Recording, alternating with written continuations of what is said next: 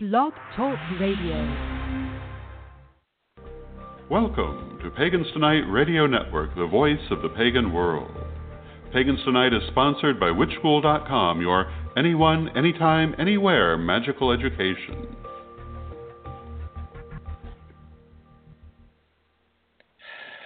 Thank you for tuning in today. I am Michael Greywolf, artist, traveler, all-around geek, witch, and brother initiate of the Unnamed Path.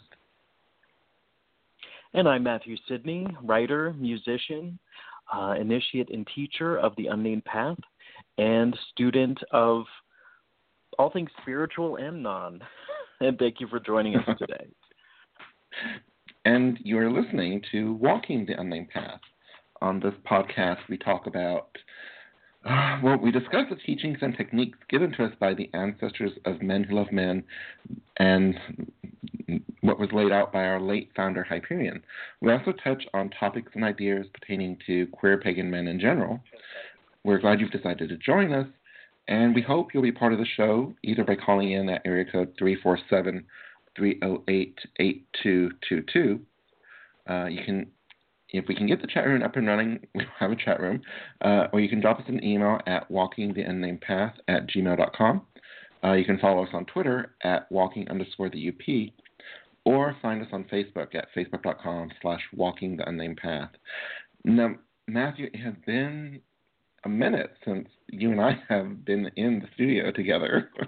How have you been? I know you've had some projects actually go live recently.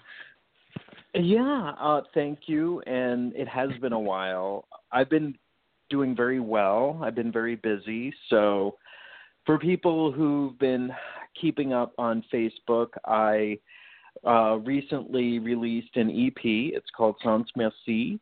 It is just 5 songs, and I'm excited because it's sort of a comeback. It's been about 4 years since I released any new tracks, and so it's available on iTunes and Amazon and Spotify, CD Baby, etc.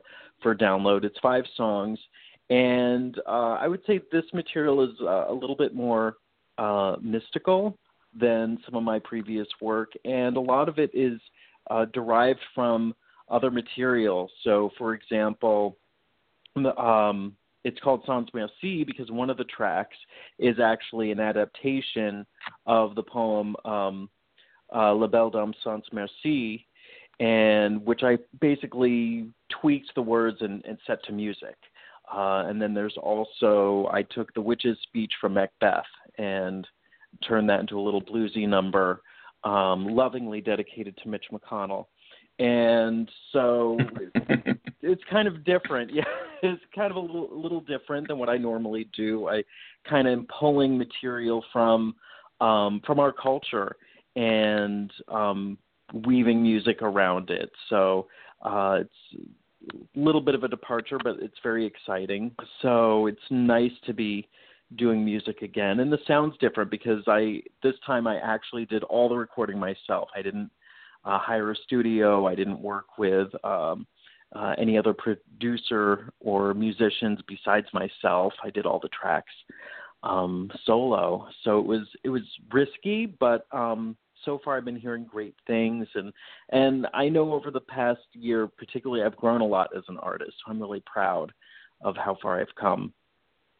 And then also I finally published Sacred Land, a workbook for developing a pagan spiritual ecology, and that's a manuscript that I really wrote a year ago, but I was moved to finally put a bow on it and release it. And basically it's for witches and shamanic practitioners and neo-pagans. It's about working with the land. It's about working with the spirits of the land. It's based on really information that I've received through my work, information I've received from the spirits about how to relate to the spirits of place, spirits of the land, or even the spirits of your home. With all the folklore talks about the hobgoblin that lives in the house, or lives in the barn, and Harry Potter, we have house elves. Well, what does that lore come from? It's about our ancestors used to recognize that the house they lived in had a living spirit. And I think there's a wonderful opportunity for us to live that, to recognize, for me as a shamanic practitioner, I see myself as an animist. Everything is alive. So my front door, my doorstep, the kitchen, the stove, everything has an energy to it. And what is life like when we start communicating with the consciousness within all of those things? And I think there's a wonderful opportunity for us in this modern world to re-enchant the world around us and recognize that these connections are all around. We don't have to run out to the woods in order to have a spiritual experience. You can have that magical connection baking a pie in your kitchen. Awesome. I cannot wait to get a copy of your book. I need to order that like ASAP. I've just had so many books on my lap to read recently. I'm like, oh my gosh, where do I start?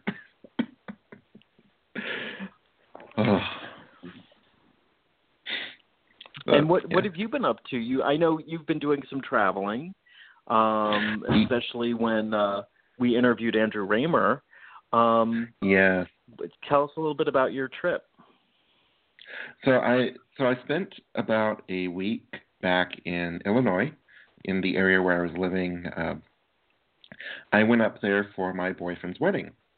I'm in, those who follow me on social media know I'm in a polyamorous relationship, and I actually performed my boyfriend and his now husband's hand fasting, and then they had the legal wedding later in the week, but I performed their hand fasting on the night of the full moon, and it's beautiful. They really enjoyed it. Well, it was rather tricky. One, because anyone who does hand fastings regularly, you kind of have to meet with the people who are getting hand fasted a few times before the wedding to, iron out details, make sure everyone likes everything, and et cetera, et cetera. Didn't do any of that. It was so hard to get 3 people's schedules to line up that we got it all worked out in the first 2 days I was there. Wow. Yeah. But, like I said, and my friend and co-host on All Acts of Love and Pleasure, Dr. Susan, she gave me a couple of hand fastings that she's done, kind of give me an idea on, how to write it and whatnot, because I was trying so hard to get my hands on a copy of Raven Caldera's hand fasting book. I couldn't really get it done. But I was able to use one of hers as kind of like a template and swapped out stuff that, didn't really pertain to my boyfriend and his husband, put stuff in that was very much part of them. And I let them read it before we did the ritual thing to make sure they all liked it. And they were crying while they were reading it. Wow. So I was like, okay, good. At least I know they enjoyed it. But yeah, other than that, well, that's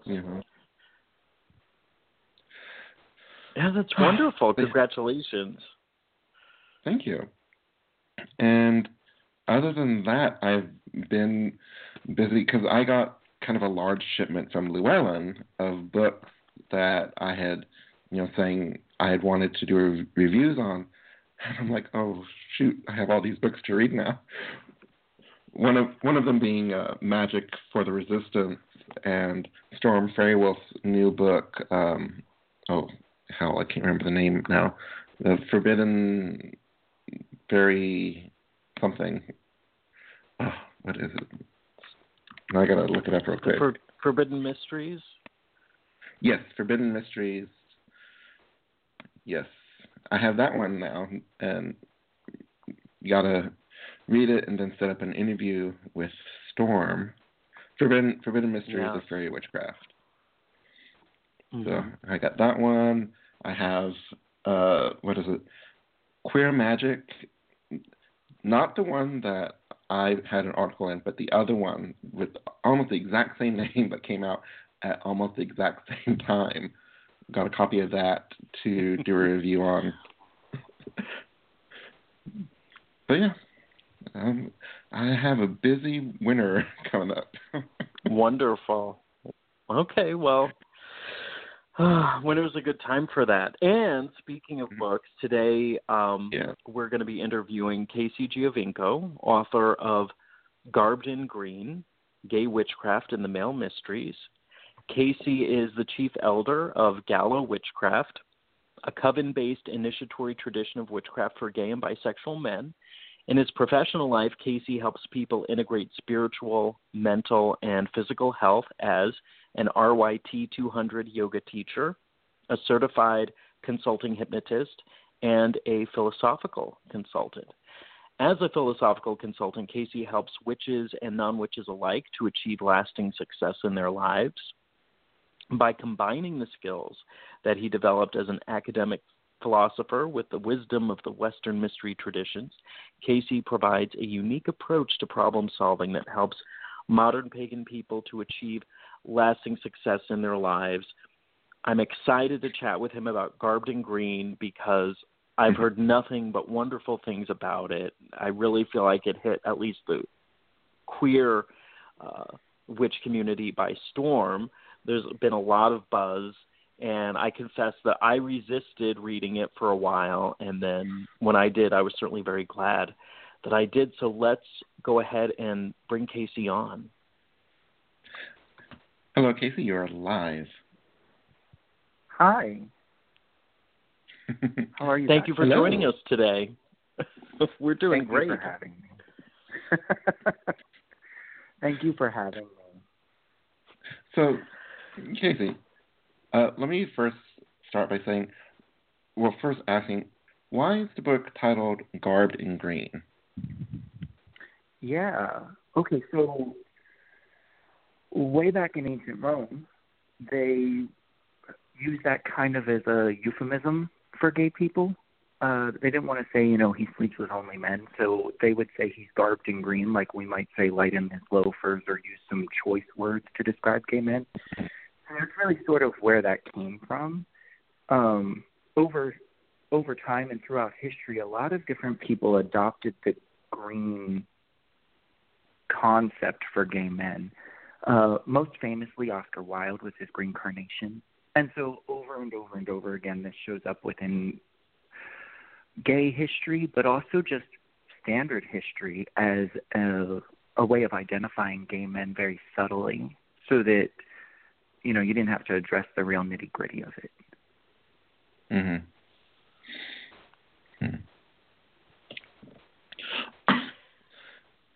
Now, in Garbed in Green, you touch on your research into the place of queer men as magical and spiritual specialists in many different cultures, especially in ancient times.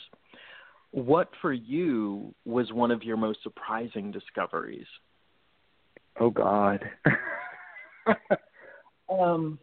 Honestly, the sheer number of cultures that had very similar takes on gay men and the power that we brought to the table who had never met each other.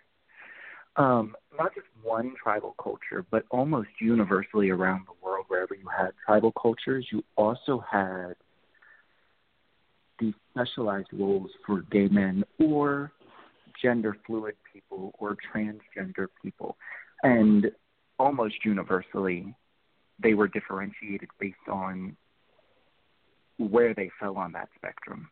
And so that was really fascinating to me, that not only do we have these wonderful roles for people that today are disenfranchised, but that those roles are distinct and different and still encompass each other, and that they don't fight with each other, but they complement each other.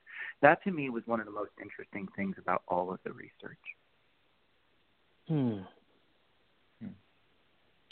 Can you give us a couple examples of, say, a particular culture and different roles that different spiritual professionals would play? Oh, absolutely. So, like, for example, you have the Gala priests, who I named my tradition after, from ancient Mesopotamia and Sumeria, and they would embody the goddess. Then they would engage in sexual interaction with men from society who would pay the temple, and this Gala priest would give them blessings by being intimate with them. Now, we don't do that in Gala, but it was so pervasive in their culture, and these people were accepted, and not only accepted but revered. And the powers that they brought to the table and the benefits that they brought to these people were constantly being glorified in poetry and pottery and all these various different ancient artifacts. In Hawaii, there is something, and forgive me, I don't know how to pronounce it, but I've never heard it pronounced as much as I've just seen it written, but I think it's called the Aikane, Aikane. And the Aikane are these wonderful gay men who serve almost like courtesans to the chiefs of the tribe. And they're not looked down on at all. In fact, they're really very highly respected, and in giving their affections to the chief, they often become a chief themselves. So they hold a lot of power within the tribe, but they're also viewed as advisors and wise men within the tribe. Some of them have even gone on to become actual chiefs, and many of them had lovers outside of their relationships with the chieftain of the tribe. And then you have various different ones throughout tons of different tribes. The most famous that people are aware of is the two spirits of the Native American tradition. That's a little dicey because of what the two spirit actually are. They are as much of a spectrum as the modern-day LGBTQIA community actually is. You had something as I don't even know how to describe it. You had something very similar to gay men, and then you had something very similar to what we might look at as transgender today, and they fell on both sides of the gender spectrum, and they fell on both sides of the sexual spectrum. And so these people were highly respected within the community, and when they were also the shaman, they gained even more respect. So, for example, the shaman, or the medicine man, as the Native Americans might have called them, the medicine men were really powerful, but the most powerful medicine men fell into the two-spirit category. And so there was always this reserved, special, beneficial role that people like us were playing. And to me, that was just so fascinating. Now, could you tell us a little bit, what were your motivations behind writing Garbed in Green? On a very surface level, my motivations were to give my coven leaders within the tradition an understanding of what they could or couldn't talk about outside of the tradition. A lot of people in Wicca really struggle with the secrecy of the oaths and what you're not allowed to talk about versus what you are allowed to talk about. And I don't believe that we should be creating divisions amongst all the various different groups. I know that there are certain things that need to be secret for the integrity of the groups. I know that there are things that need to be maintained as secret so that people feel comfortable and are protected, and I don't want to get in the way of that. But my theory has always been, if it's public, if you can find it on the internet, if you can find it in a book, it's free for you to talk about, whether or not your teacher thought it was unfound or secretive or not. As long as somebody could realistically be expected to find it somewhere, you can talk about it. And so at first I published the book because I wanted to give my high priest all of this knowledge and wisdom that they could pass on and work with people who wanted to see what we do but who didn't want to get initiated or who weren't ready to make a commitment to a coven. and they just kind of wanted to get a feel for what Gala's brand of witchcraft might look like. But after I started writing it, I realized it wasn't an internal document. I realized that it was really more along the lines of something that needed to be public. And the reason I started to look at that is because a lot of gay men were approaching me, even before I started Gala. They had been approaching me about British traditional witchcraft or initiatory Wicca, which I'm trained in, and how heteronormative they believed it to be, and how they really truly felt isolated from that structure, which I thought was unfortunate because it's so beautiful. And there's real power in it, and I didn't want them to be deprived of something that authentic and powerful and that historically beautiful. I didn't want them to feel like there was yet again another religion that didn't embrace them or another spiritual path that relegated them to the sidelines. And so I started to look at some of the stuff that I studied in my philosophy degree, and I started to look at some of the stuff that I had been teaching the guys in my own coven. And I was like, this is really valuable for gay men regardless of what their magical path is, because at the end of the day, if it does nothing else, if all it does is empower them and make them feel like they have a purpose again, then it's worth it.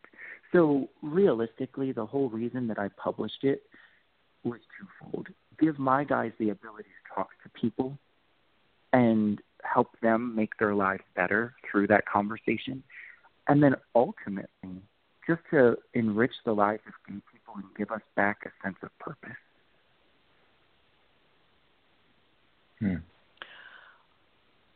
One topic that you stress in the book is the importance of the gay male mysteries, and that they're separate from but work in cooperation with the male mysteries. What can you tell us about the gay male mysteries? What do you say to that listener that says, well, what does that really mean? Yeah, right? Okay. So what does it mean? We all know about the female mysteries. We all have this understanding, whether we only know it intellectually or only have passed upon it as a cursory glance. We all sort of know what the female mysteries are doing. But nobody ever knows what I mean when I say the male mysteries. And then when I go even further and talk about the gay mysteries, they're like, okay, come on. So the female mysteries teach women about the nature of their body and the power that their bodies can produce. And they talk about life, and they talk about sustaining life. They talk about the ability to bleed and avoid death. But nobody ever really thinks about what power the male body produces. And so the male mysteries start out with defining what the male body can do as an overarching concept. But, a lot of people really struggle with homosexuality in modern Western society, and there's just no way you're going to convince a straight man who is 100% straight, red-blooded American male straight, that the male mysteries are homoerotic, because he just won't participate in them. And that's unfortunate, but it is an unfortunate reality. And so I had to contend with that. And I had to leave a piece of the male mysteries untouched by a gay male tradition. So I kind of like pigeonholed what I do into the gay male mysteries. And what the gay male mysteries are doing, and for the record, that was completely fabricated. I believe there's really only the male mysteries and the female mysteries and what the male body and the female body are doing. But for the sake of not toppling the apple cart, I created a subset of the male mysteries in order to talk about this and be able to sit at the table with straight male witches without offending them. And so what the gay male mysteries, as I identify them, are doing is understanding what the male body is doing energetically, understanding what the male body is doing biologically, and then understanding how those two things are operating in tandem with each other, and how they're operating when you pair two male bodies together. Because within the traditional British initiatory Wicca structure, you've got all this talk about polarity. And you've got all this talk about the internal plumbing of the witch and whether or not an initiation's going to stick. And, yeah, I'm okay with you being gay, but for the purposes of the ritual, you're going to have to kind of put that on hold and operate as a high priest, not a gay man. And that can be really damaging for a lot of gay men. So jumping back to your other question, wanting to give them something authentic that I had been taught, and not just something I had created, but something authentic that had been passed down to me. I looked at what we were doing in initiatory Wicca, and I said, we're wrong. We're dead wrong. There's no reason that this polarity stuff has to be this big a problem. It works the way we're saying it works, and there's no reason to change a system that's working. But the problem is it's leaving too many people out.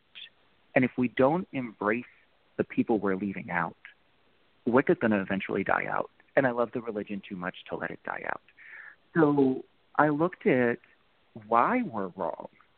And I started to analyze what the male body is doing when it gets together with another male body, and how you modify very traditional structured things in order to create the energetic currents that need to be created to raise and produce the power.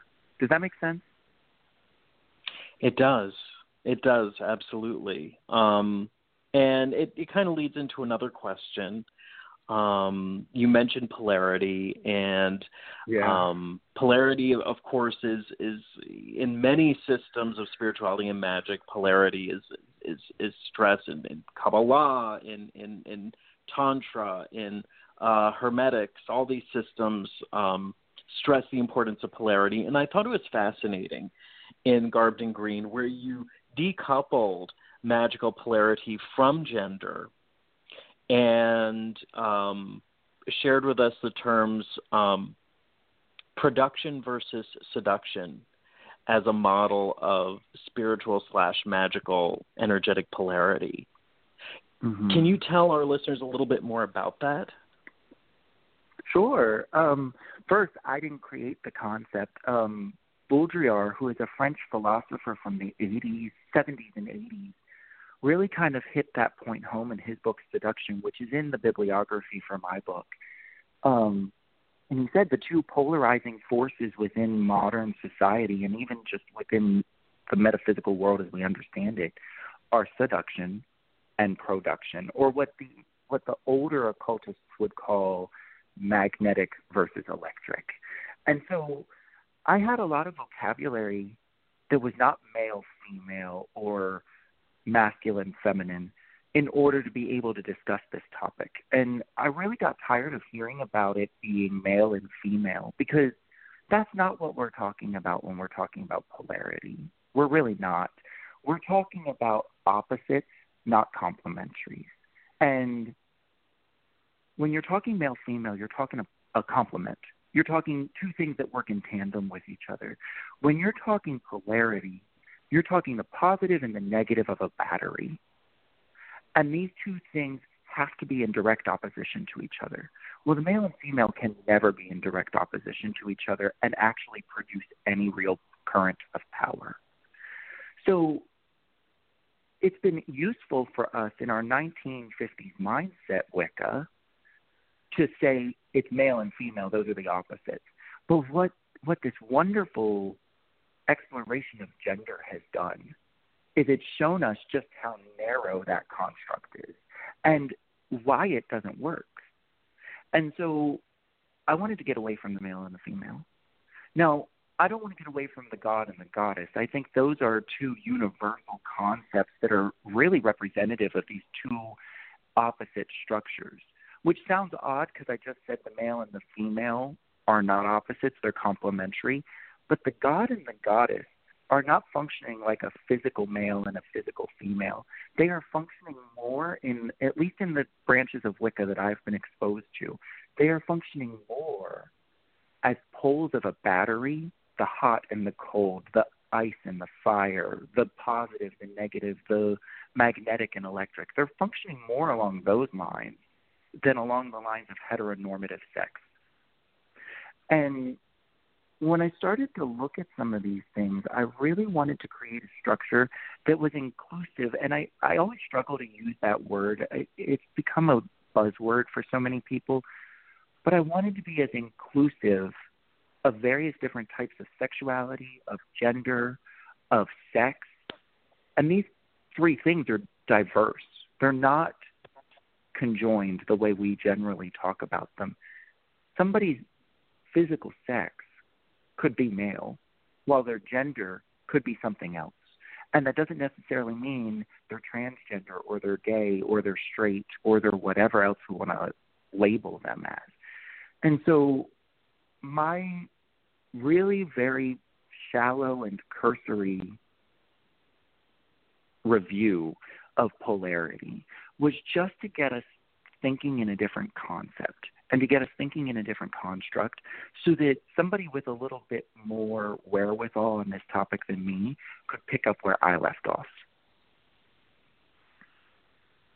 Does that answer your question? Yes, and it's probably provoking many more. That's okay. Which I'm is here. good. We can talk about it.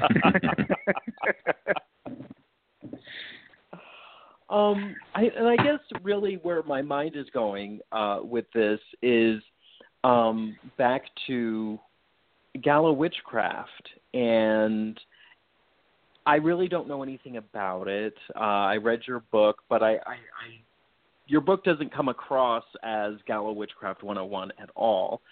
So No. It's kind of this mystery.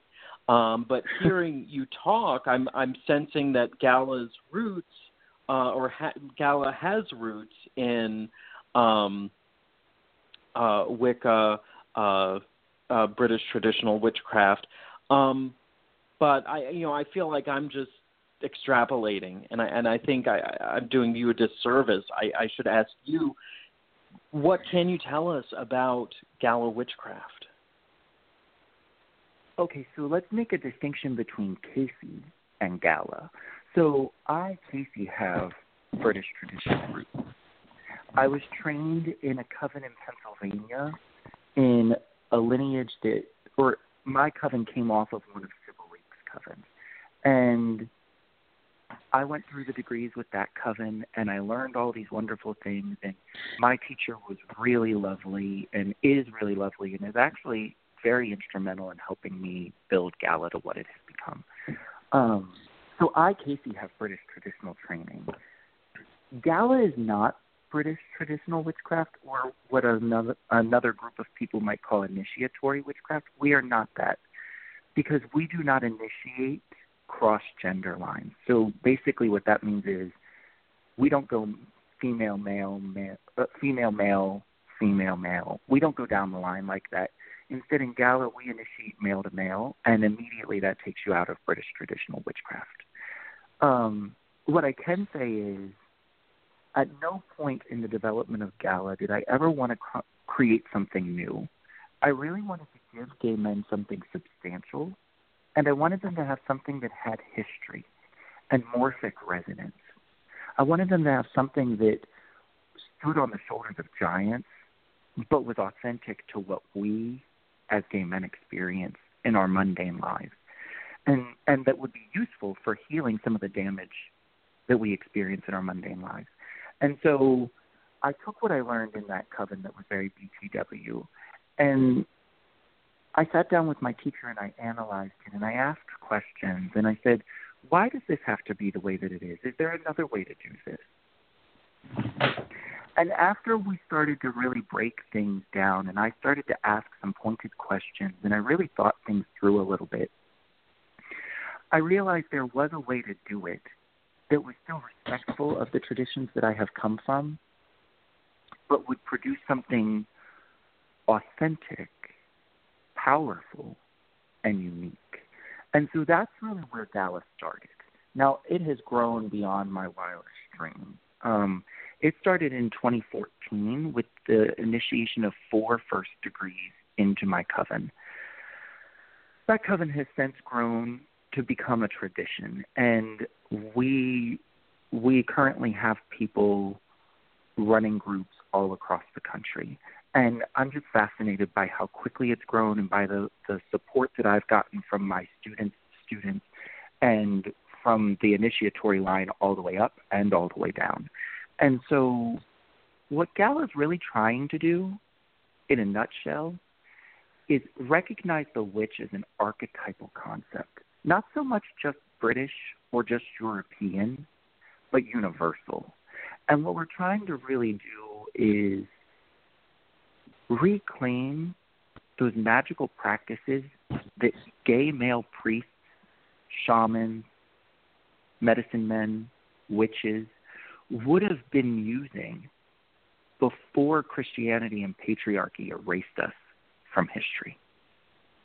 And that's really what Gala's trying to do. It built its base off of a British traditional-like structure. I say like because, once again, we are not BTW. I don't want to offend anybody. But we are very much within that Sybil Leek style of witchcraft. And we're building our base off of that.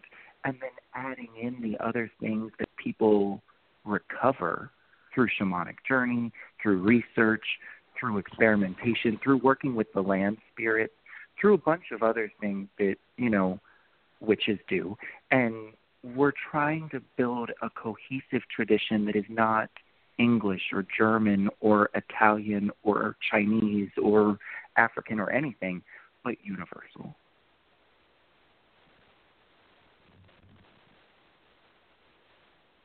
Wow. That's amazing. Well, thank you. Where do I sign up? And I, really I say that, I'm trying to be funny. But you're talking about it with such passion. You're talking about something that I had longed for a very long time, until I had the good fortune of discovering Unnamed Path. And it filled that need that I had to, because I knew that my queerness was an essential part of my power as a magical individual. And that was the message I kept getting from the spirit guides. That's the message I kept getting from deep down inside. And when I discovered Unnamed Path, it was this aha moment. Oh my gosh, I'm not crazy for having these feelings. There's other people. This is a truth. This is something that resonates with many folks. So I mean, and I think it's delicious, the work that you're doing. And I've coined the phrase. I hope no one's offended, but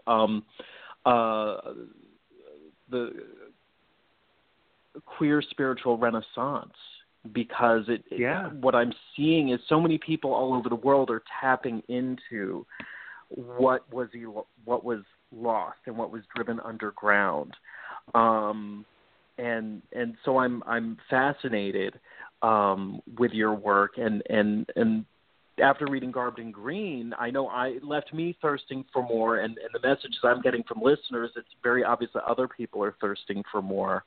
And I of course, I fully appreciate and respect that,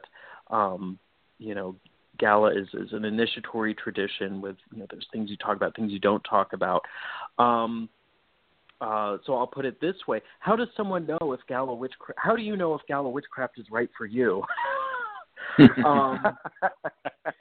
Okay. What information can you give people if someone's feeling, gee, this might be right for me? How does someone, know if this might be the right path for them? Okay. So this is just a personal opinion. But my theory has always been, it's kind of like going to work. You can love or hate your job based on the people you're with. And even the worst job can be wonderful if the people you work with are great. So that's a weird way to start this. But I think that the most important thing you want to look at is, do you like the person who's initiating you or who might be initiating you? Can you see yourself building this bond of mutual respect and love. We in Wicca call that perfect love and perfect trust. It's an ideal. Rarely does any two groups of people actually have perfect love and perfect trust, but you're always striving for it. And so the first question you should begin asking is, what do I need to do to vet this person to decide if I can trust them? And if you begin to trust them, can you love them? Now, if you're coming to Gala through me, the first thing I would ask you to do is kind of listen to the videos and the phone calls and all of the interviews that are going around the web, like what we're doing right now, and get a feel for my personality and decide if you even want to approach me. And if you do, be really honest with me about where you're coming from, and let me be really probing with my questions to get to the heart of what you're trying to do. And then put me through the ringer too. Let's not stand on principle and social niceties. Let's get to the meat and the potatoes of this situation, and let's dive in. Because at the end of the day, if it doesn't work, it doesn't work. Nobody's gonna be upset because two people didn't get along. Above and beyond that, I would ask if you agree with everything in my book. If you do, you probably don't need me. I would rather you not agree with me. I would rather you have questions and say, listen, this was a dicey little bit of stuff you did here, and I saw what you did, so let's talk about that. And then let's have a real philosophical discussion about it that's based in mutual respect for each other and based in intellectual discourse for a desire to get to the heart of the matter. Because I am aware that I've said some controversial things, but I'm also aware that those controversial things need to be said and people need to start talking about them. So once again, standing on principles isn't going to help anybody. There's no reason to be delicate. But as I said, that perfect love and perfect trust thing really does run its way all the way through Wicca. If you're looking to be initiated, you really do have to be striving for a perfect love and a perfect trust with the people that are initiating you. If you love everything in my book, the book is set up so that you can use it any way you want and that you can build your own magical practice off it and you can grow from there. If you feel like I'm wrong, which God bless you, absolutely think I'm wrong.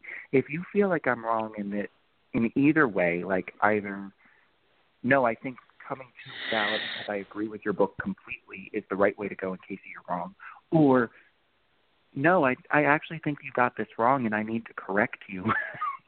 Either way you go, if you think I'm wrong, it's worth having a discussion about, because you may find that you come home.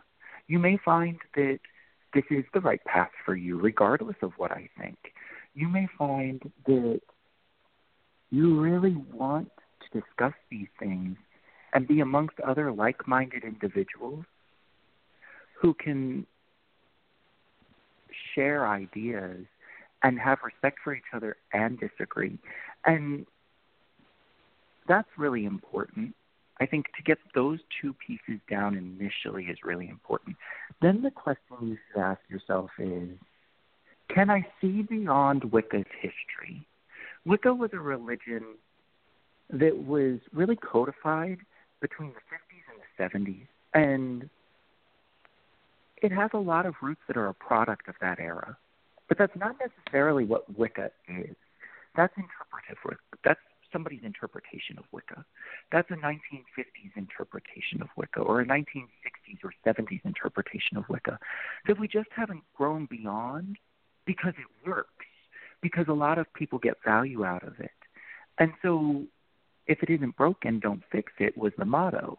But now, if you feel outside of that structure, but you like what I wrote in Garbed in Green, can you move beyond it? Can you see Wicca for what it actually is as opposed to the brand or what I'm selling you as Wicca? Can you see beyond Casey's view of Wicca into something that is really, truly authentic for you?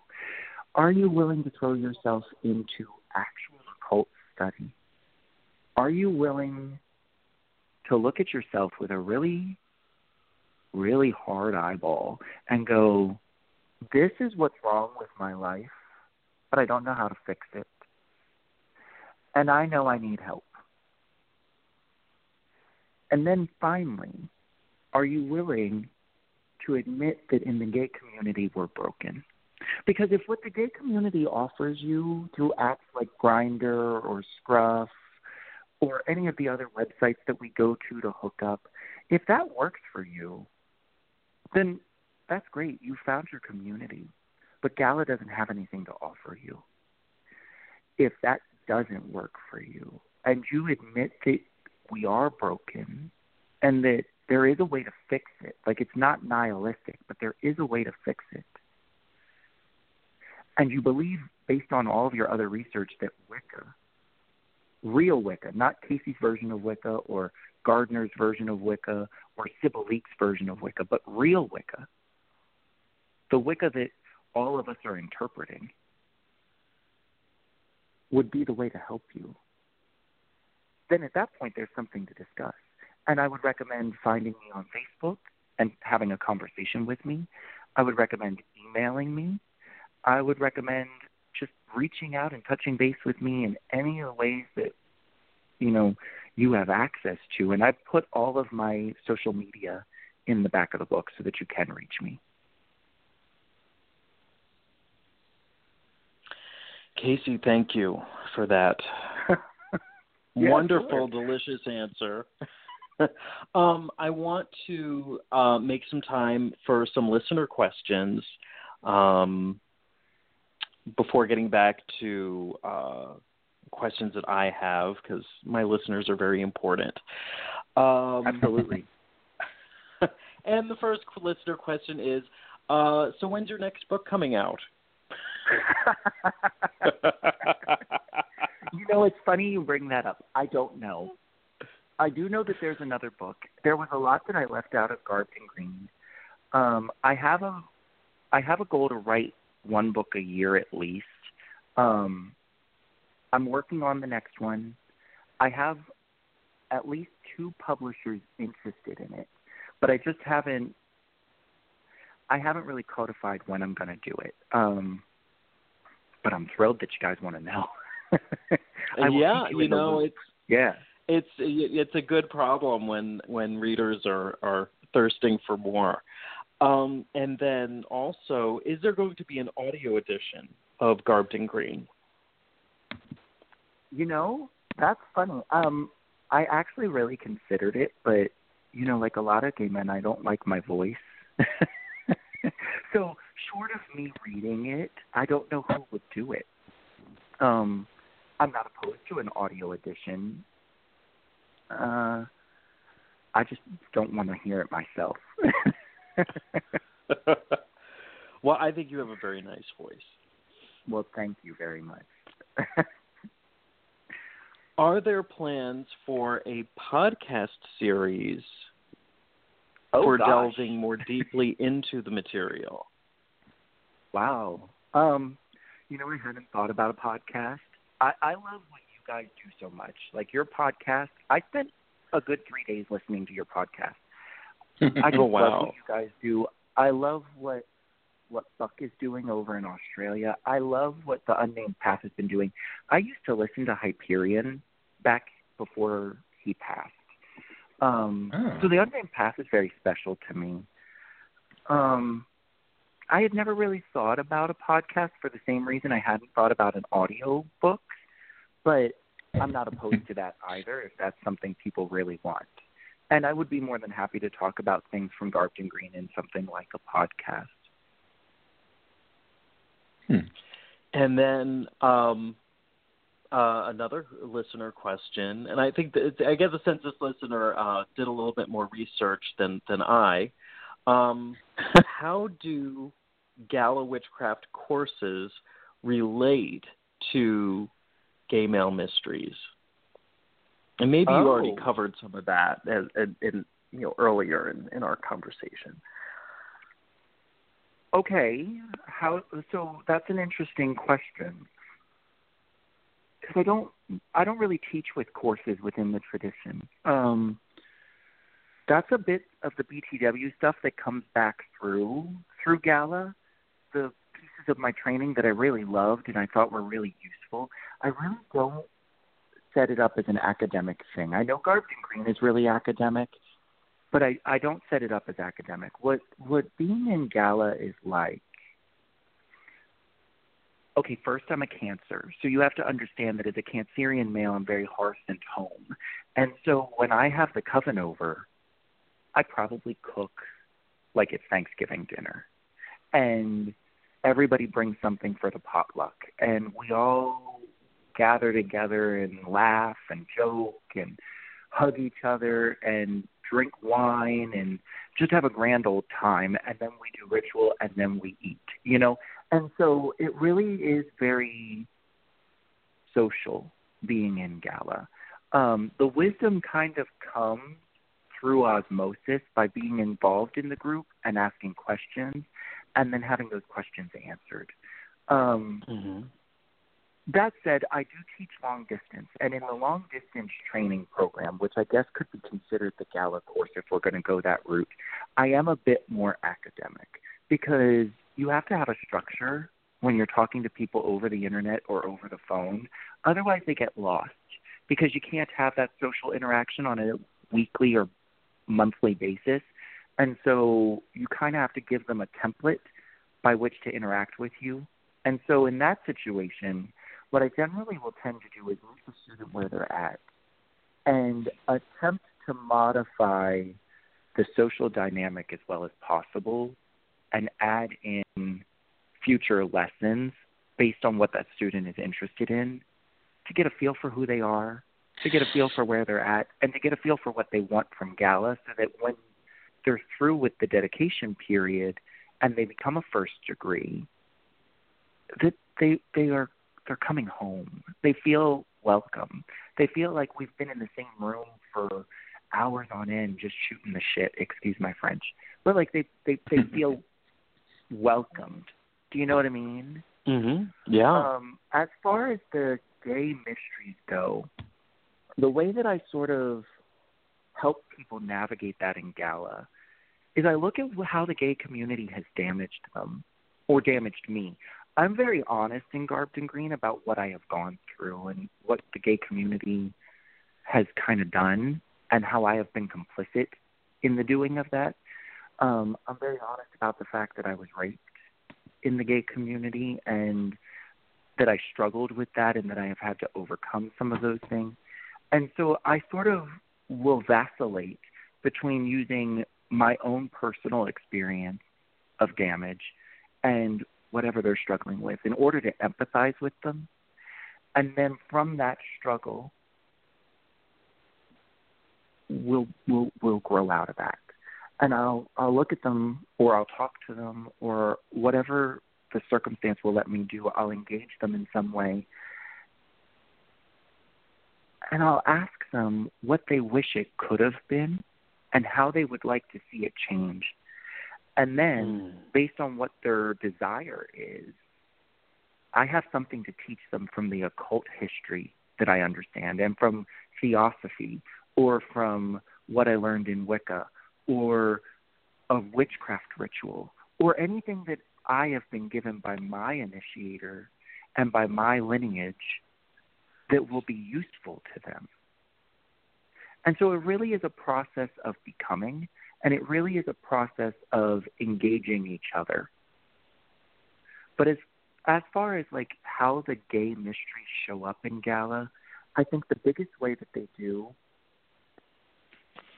is in the understanding of how you navigate coven dynamics outside of the stereotypical gay archetypes. Like that a twink and a bear can be friends and not look down on each other. That somebody who is 21 and somebody who is 62 can be friends, and that the 62-year-old can gain wisdom from the 21-year-old, or that the 21-year-old can show respect to the 62-year-old and gain wisdom from him. Like all of those artificial constructs that we have as gay men within mundane gay society just seem to disappear in the face of the magic. And so each person has to navigate the reality of that for themselves and overcome their own damage to do it. And I think that's where the gay mysteries begin to take hold in Gala.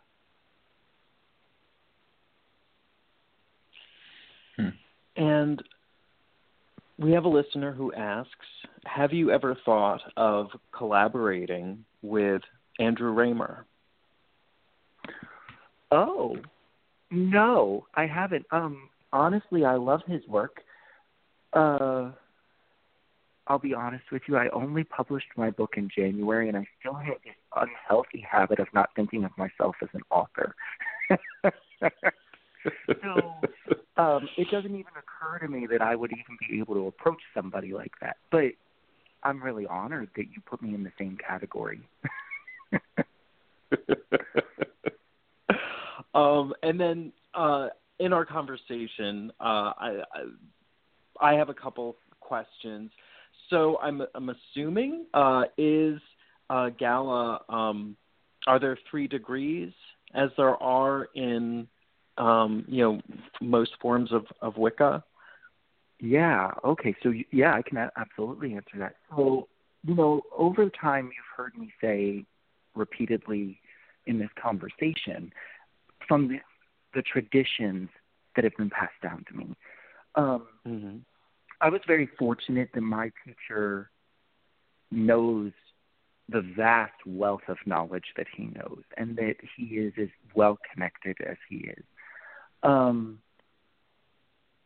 One of the traditions that came down to us in our coven is another tradition that comes off of Sybil Leek called Sacred Pentagraph. And there was a book back in 2015, Sacred Pentagraph by Tarot Star. It's phenomenal. I view it to be Wicca grown up. And what I did with Gala was I looked at what Tarot Star wrote, and I said, oh my God, that's brilliant. And because it's part of my lineage, I incorporated it. And I said, we're going to eliminate some of this stuff that really bogs down Wiccan covens and Wiccan traditions. And we're going to authentically as Wicca as we can, but we're going to put things in to help us. And so what you have when you come into Gala is a really interesting process. You start out as a seeker, and you vet me. You get to decide whether I'm a good teacher for you, or I'm somebody you even want to be connected to through initiation. And I do the same thing with you. And after both of us agree that it's a good fit, and after the coven got to meet you, because that's the important piece. You have to get along with me. I have to get along with you. But you also have to fit into the coven, and the coven gets a vote. I don't believe that the era of manor-born high priest or high priestess is something we should continue. I really believe that covens need to be democratic on the terrestrial running of the group, and not monarchical, because I don't like that word, but down running on the spiritual side of things. So the high priest handles tending the coven. The high priest handles keeping the heart of the coven beating. He handles making sure we stay on track, making sure that everything is flowing the way it's supposed to, that we are honoring the gods and the goddesses at the right times, and that we are doing all of these things that we need to do, that we are doing our Sabbats and our Esbats in the right way according to the Book of Shadows. But on the terrestrial level, the coven is run by a council. And this is directly from Tarot Star. This is directly from Sacred Pentagraph. And so the coven council is made up of initiated members who could be the high priest but don't have to. And as long as they are initiated, they can be on the council. So in my personal coven, I'm the high priest, but there is a president, a scribe, and a treasurer who are all 3 different people within the coven, and they get to decide the way we go on a terrestrial level. Everybody in the coven gets a vote on new members. So you decide you want to come in, And you get to decide if we're right for you. If you do think we're right for you, we put it up to a coven vote, and if everybody agrees that it's a good fit, we plan a first degree. We plan a dedication for you. I got ahead of myself. When you dedicate, it's a chance to really dive deeper into what we're offering. It's a chance to understand things. We're going to talk about your psychic skill set. We're going to talk about general Wicca 101 stuff. We're going to talk about astrology. We're going to talk about various sundry bits of magic that might be interesting to you, and we're going to get to know each other, and we're going to build a bond of love and trust. When that happens, you as the dedicant ask for a first degree. If the high priest or the initiator, which are sometimes the same person but not always, agrees that you are ready, a date is set for your first degree. And you can stop there. And in Gala, we have this wonderful thing where you can either stay in a coven or become what we call a hedge witch and kind of go a more solitary path, only coming to Grand Coven once a year. But the rest of the year, you do your own thing. And Grand Coven for us is very much like what Stone and Stang is for you guys, or what a Gardnerian Gather would be for them. So you come to Grand Coven. The rest of the time you go home, you do stuff with your Book of Shadows or in your own personal practice, and, Bob's your uncle. Or you decide, I really like this coven thing, and the people in the coven are so close to me, and I feel so connected to them. It feels like I've come home, and I could never imagine doing this without them. At which point you stay in the coven and you grow together as a group, and you get a vote just like everybody else got a vote. So for some people, the first degree is as far as they go, which is perfect. I say to my initiated witches all the time, please do not go on to a second degree if you don't want to be of service to other people. Because the first degree is where you go to learn about yourself. It's where you develop your own personal connection to the gods. It's where you decide for you what's right.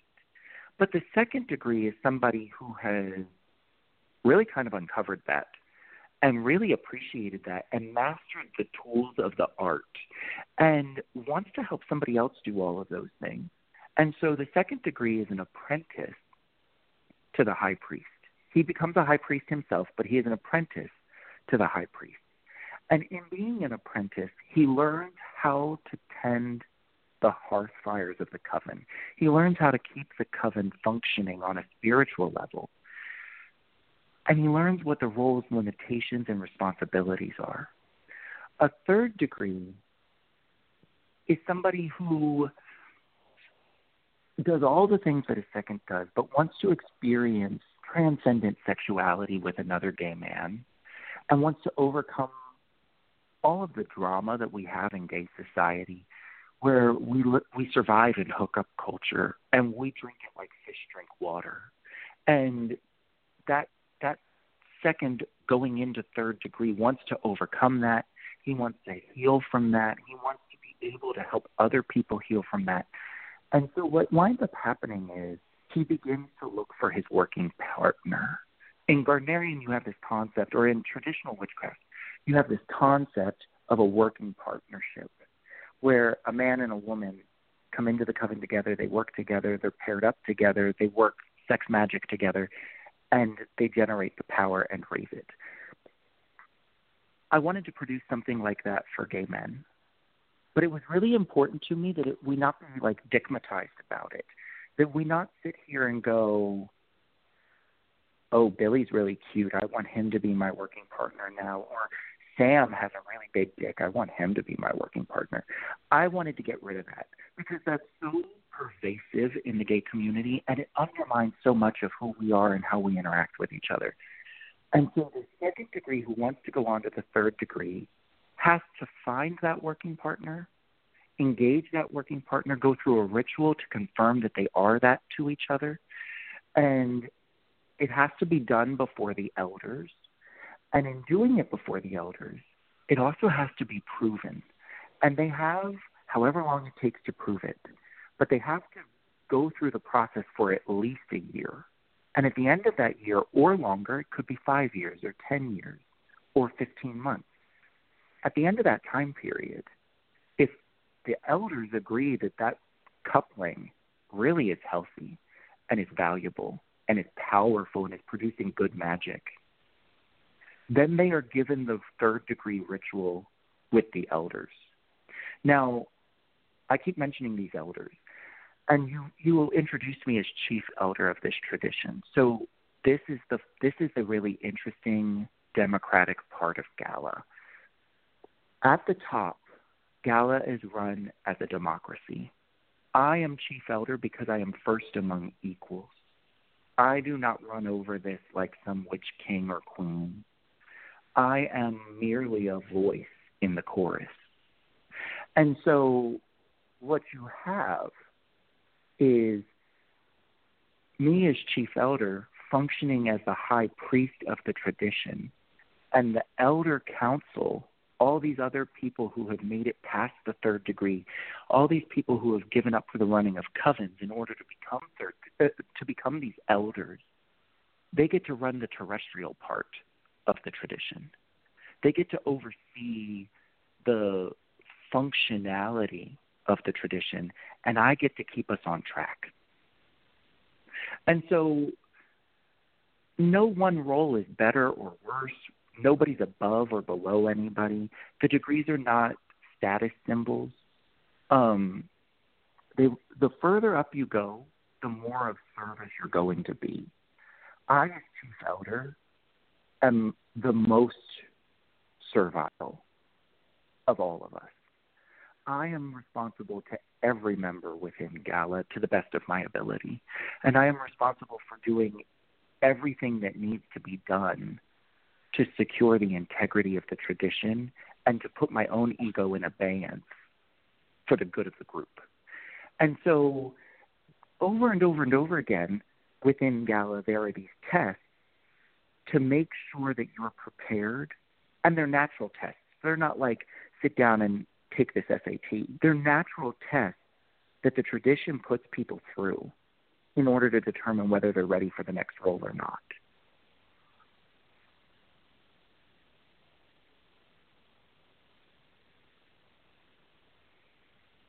Now, I'm curious. The working partners, is this coupling? Are they typically life partners as well outside of the sphere of the coven? Well, they can be, right? So that's the cool thing. So with gay people, you really can't pigeonhole gay relationships any more than you can pigeonhole straight relationships. And life is messy. So you're going to have some people who come in and dedicate who are already married, and they're in monogamous relationships. You're going to have some people who come in, they're already married, and they're polyamorous. You're going to have some people who come in, and all they desperately want is somebody to love them, and they can't find it. And you're going to find other people who fall somewhere on the spectrum in between that. So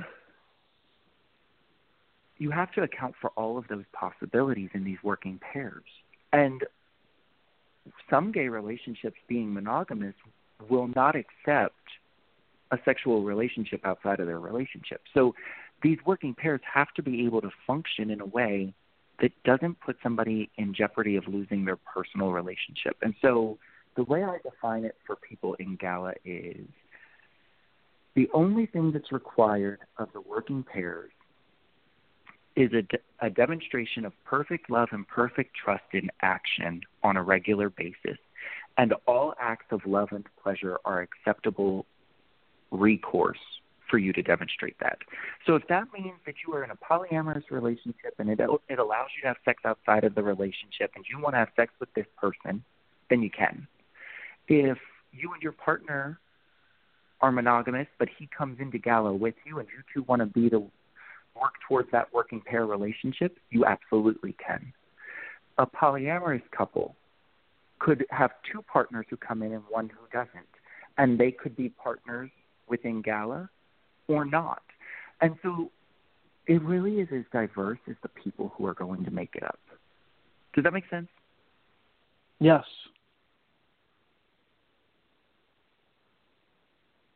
Yes, and I'm very impressed and fascinated because I'm getting a sense that within what you have been building, that you're coming into this with a lot of understanding of group dynamics, and a lot of energy has been put into creating a framework to help people work together, to help build and maintain that community.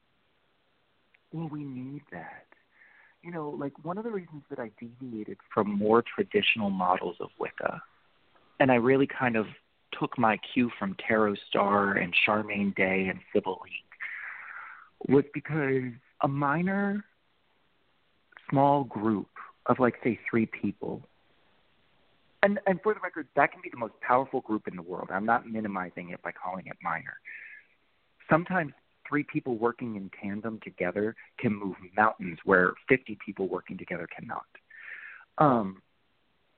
But for gay men, who Christmas, that time of year is so dangerous, and they hang themselves or they commit suicide or they suffer depression.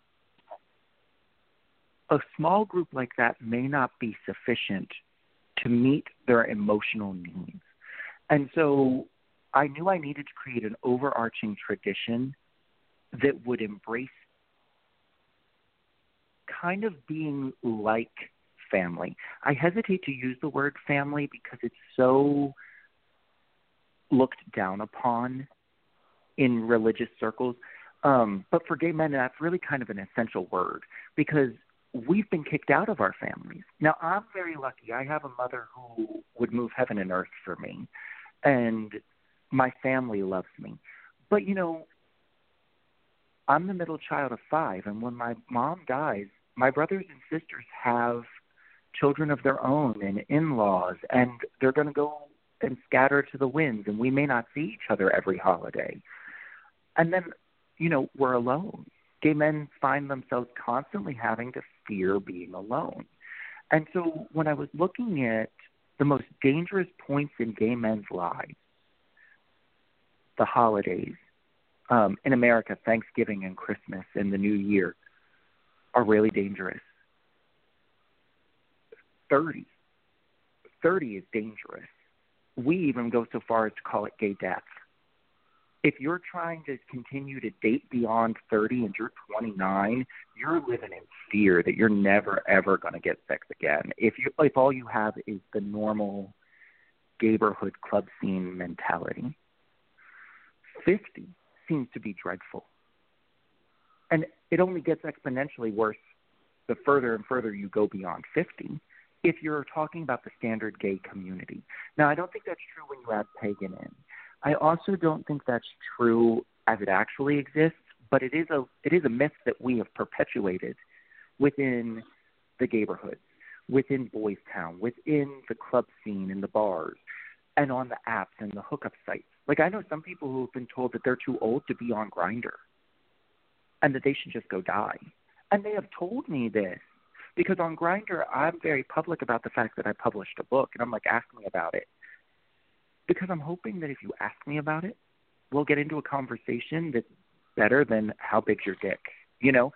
And so when I look at the things that really upset gay men and the things that cause us the most damage, it's this sense of isolation from the nuclear family, that there's no role, that there's no pathway, that there's no progress to be made, and that after you're no longer pretty or you never were pretty, you have no value.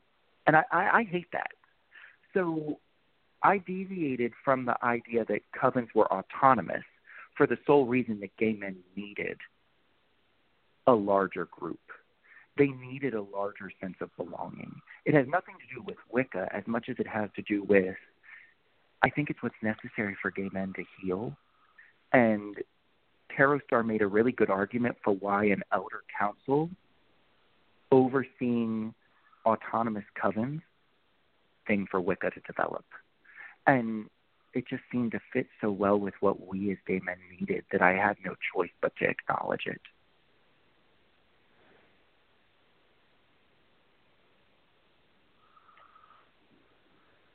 Casey, I have one more question. No, not at all. No. Dead air is bad, but that's what I'm absorbing what you're saying. And I'm listening very keenly. This has been wonderful. I'm going to be selfish. I'm going to ask one more question before we start wrapping things up. Garbed in Green is fascinating, and towards the end there are some exercises and rituals that readers can pull out of it and integrate into their practice. One thing that was fascinating to me, you go to great lengths to talk about bull roarers and how to make a bull roarer. And maybe I skipped over something, but I have seen references. For some reason, I want to say it was in Robert Graves' The White Goddess. But what is the significance of the bull roarer in particular to us? To us. And I don't know if I put this in Garbed in Green or not. It's honestly, everything's kind of a jumble right now. Within Aboriginal Australian culture, there is a rite of passage where a young boy becomes a man. And that rite of passage is intimately connected to the bull roarer. And in that language, the translation would be, our translation of that ritual's title would be the bull roarer ceremony. And it is a ceremony where the young boy is inseminated by an older male warrior. I really struggled with pieces of that in writing Garbed in Green, but I made a conscious choice to publish this through Amazon so I wouldn't be censored. I'm not comfortable with how much of the male mysteries and the history of homosexuality is also deeply pedophilic. And I say that, and I don't want to be taken out of context for that, but I'm not comfortable with that. It was a very different time, and these people were in culture that embraced them and helped them grow as young boys into adult malehood. And they had a spiritual component to these things, and it wasn't psychologically damaging for them the way that it would be today. And so what I constantly say whenever I bring this kind of stuff up is, just because they say it was an older man and a younger man back then doesn't mean there is an equivalent in the way that we do it today. You still have to abide by the laws of the land. You still have to accept that it may be improper for a 56-year-old to sleep with a 14-year-old. That's illegal. But it may also be improper for a 56-year-old to sleep with a 19-year-old. The life experiences are just so vastly different. And we throw our young boys to the wolves. We don't educate them on the proper ways to be male. We give them a toxic masculinity. We make them feel shame about their desires, and we belittle them for the power that they can raise, and we try to minimize that. And so even though back in the day with the bull roarer ceremony where this older man would initiate this younger man, it was so vastly different. The way I look at it today is the authentic way to honor that type of a ritual is the wiser of the two initiates the novice. Does that make sense? Yes, absolutely. And so somebody who's like 22 but really wise and very, very ancient in his wisdom might be initiating a 54-year-old. Mm-hmm. And it would still fit the category of what's going on. But so the context of that aurora is because it is one of the few remaining rituals in anthropology that is openly homosexual, openly accepting of gay men embracing each other, and hasn't been whitewashed and hasn't been made heteronormative. And so I wanted to honor the beholder for that piece of it, because without that particular Aboriginal wisdom, so much would have been lost. Casey, thank you so much for taking this time and also for doing the work that you're doing. You have an audience who are eager for your next book, and thank you. I'm loving what I'm hearing about the Gala witchcraft tradition, and I apologize to you when some of my folks, some of my particularly fellow initiates, started reading your book and came to me, were so excited about it, and I poo-pooed them, and I said, he's talking about, the cross-dressing priests in Mesopotamia. I mean, that's nothing new. Everyone knows about that. I'm like, and finally I broke down and read your book, and I'm glad that I did. It's just me being honest that I had to get past my own bias in the beginning. Very glad that I did, and thank you for the work that you're doing, because it's so important. Now is the time, and you're helping to heal our people, and our people have so much to offer the world at this crossroads that we're at now on this planet. So thank you very, very much. Oh, well, thank you. That means a lot to me. Thank you.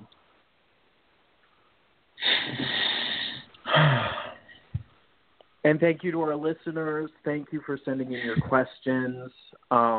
Keep doing that. Any future topics that you want to hear us cover, please let us know, because Michael and I are doing this for you. We hope that this show is nourishing you guys and inspiring you on your journeys.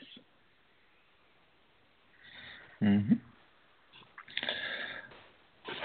And if you have any ideas, if you have anyone you would like us to interview, any books you think we should review, please send us an email at walkingtheunnamepath@gmail.com, or hit us up on Facebook at facebook.com/walkingtheunnamepath. Yes. Thank you again, Casey, for joining us today. Thank you, Matthew, for arranging the interview. And thank you both. Have a wonderful rest of the weekend, and we'll have to do this again. I would like that. I'm going to go ahead and play us out with some Alexander James Adams, Dance of Hoof and Horn. It has been a pleasure sharing this time with you both, and look forward to talking to you again, Matthew, soon. Yeah, thank you, Michael, and I love you guys, and love to our listeners, and until next time, take care.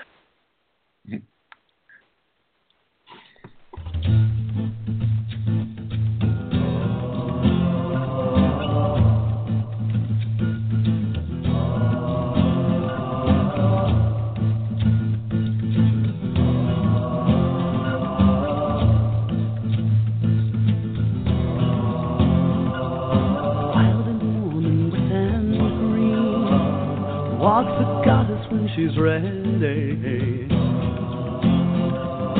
shadowlit and seldom seen, safe eyes so wide and steady, raises up his antlers and searching breathing, rises from his forest bed with blood that's hot and seething.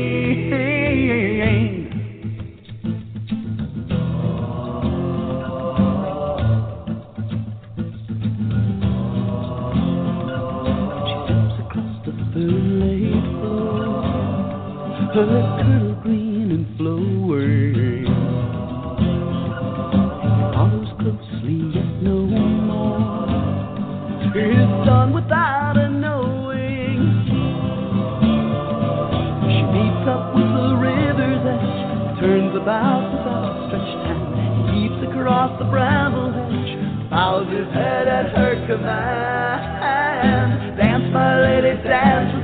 Let me be a star in your moonlit sea. Let me lead you through my forest home. Lay you down in soft pine loam. Your kernel green so gently torn. As we dance the dance of the hoof and horn.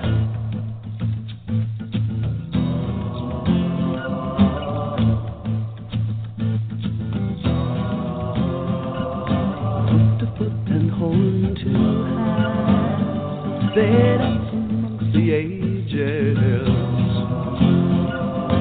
silver tine and ivy strand, magic sought by mages, stars of sweat upon the brow, heavy breath upon the breeze. All the trees are spinning now with wild enchanted melodies. Dance, my lady, dance with me. Let me be a star in your moonlit sea. Let me lead you through my forest home. Lay you down in soft pine loam. Your kernel green so gently torn. As we dance the dance of the hoof and horn. As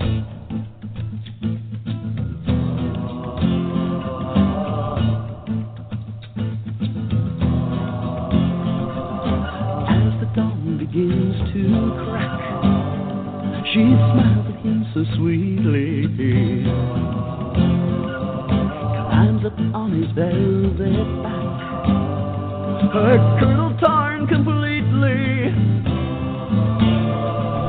speeds throughout the tangled wood, leaps across the river's foam, lay her gently as he would on the softly scented road.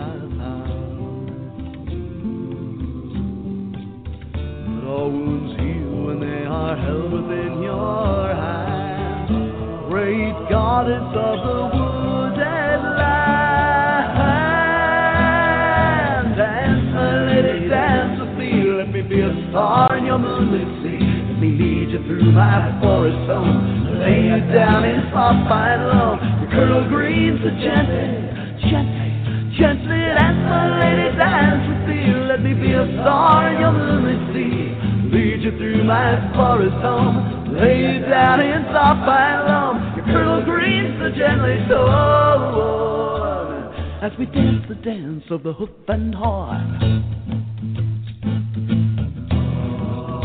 Hoof and horn. Hoof and horn. Dance the dance of hoof and horn.